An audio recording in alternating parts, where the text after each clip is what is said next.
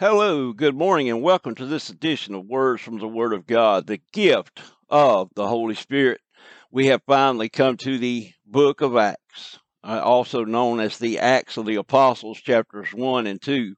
Now, as the Lord leads, we will read both of these chapters in completion, and we will go as the Lord leads us to go there. But there's some things that I'd like to point out concerning the book of Acts, chapters 1 and 2.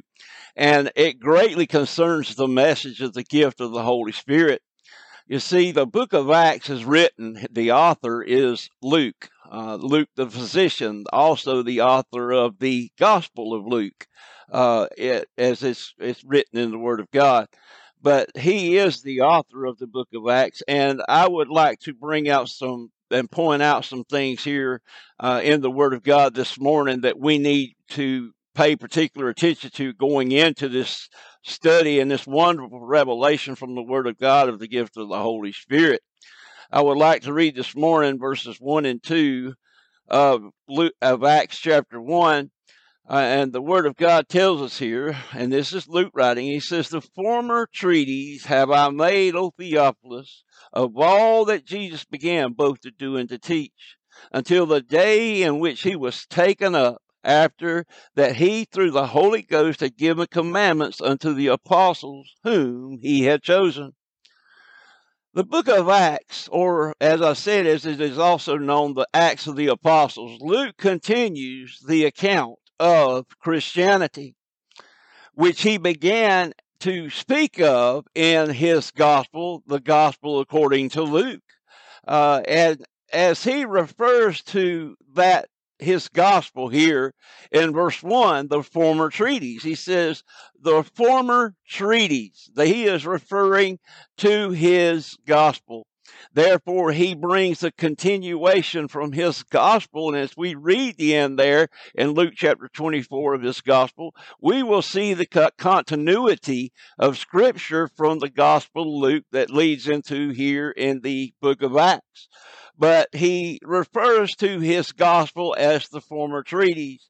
And there in the gospel of Luke, we see that he, in fact, does tell what Jesus, the Son of God, God in the flesh, God with us, began to do and to teach in his earthly ministry, in his miracles, and all that Luke witnesses in his gospel of what Christ did here on the earth in his person.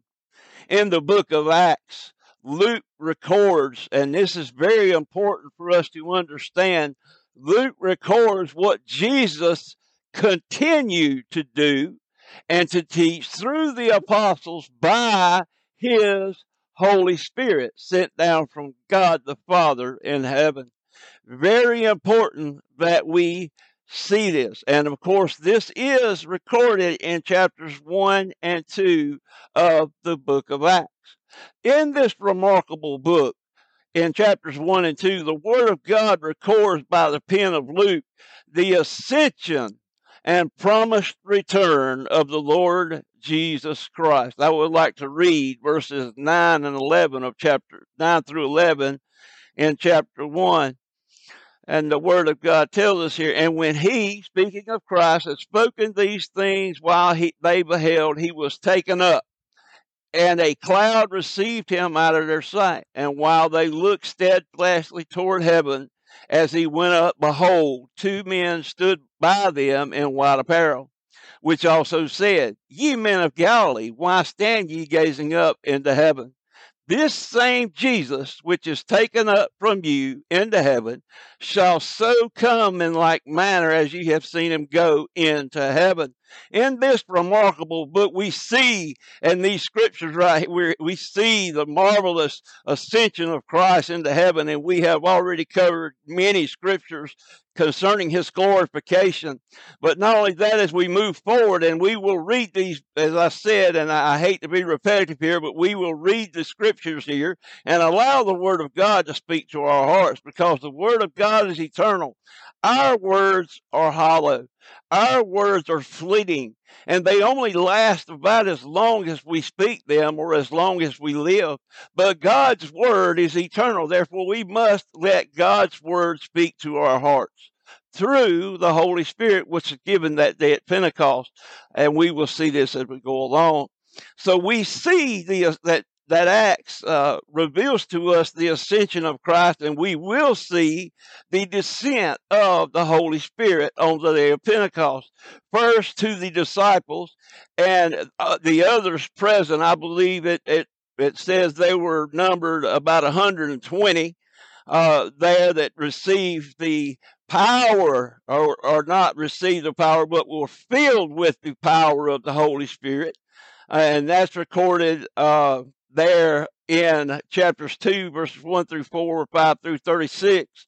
And also, secondly, we will see the Holy Spirit that he was received by those that believed the gospel message preached by Peter, as he was filled with the Holy Ghost. And as they received that message and they accepted, it says they were cut in their heart, and they asked him, what should we do? And Peter said, repent and receive you the Holy Ghost, as we go along here. But that's recorded in Acts chapter 2, verse 36 down through verse 47. But as we go along, we will see these wonderful revelations. But I also want to point out one thing. You see, the people, or the men that were present the day at Pentecost, were Jews in the Roman Empire. They were either natural-born Jews, or they were proselytes, which are Gentiles or non-Jews that had been converted to Judaism on the day at Pentecost. That we will see the wonderful revelation and gift of the Holy Spirit to the Gentiles, the non-Jews, in Acts chapter 10 and 11, as Peter goes to Cornelius' house, there recorded in the Word of God. We have some wonderful, wonderful revelations coming our way concerning the gift of the Spirit, folks. But I would love to, as the Lord leads, read both chapters, and we will do it as the Lord leads. So I ask that you follow along with us. Go ahead and prepare in these upcoming messages to have your Bibles ready, and go ahead and have Acts chapter 1 and 2 marked as we read them together, and we will expound on those as the Lord leads. I pray that this has been a blessing to your heart and an enlightenment to you and an encouragement as we go forward in these messages on the gift of the Holy Spirit, and how wonderful and remarkable the love, grace, and mercy of God is in Jesus Christ, our Lord and Savior, and how he it shows openly, and how he is so willingly, he reveals to us how willingly he is to dwell in our hearts through our faith in Christ. Thank you so much for joining me today, and I look forward to the next time that we can share in a word from the Word of God. God bless.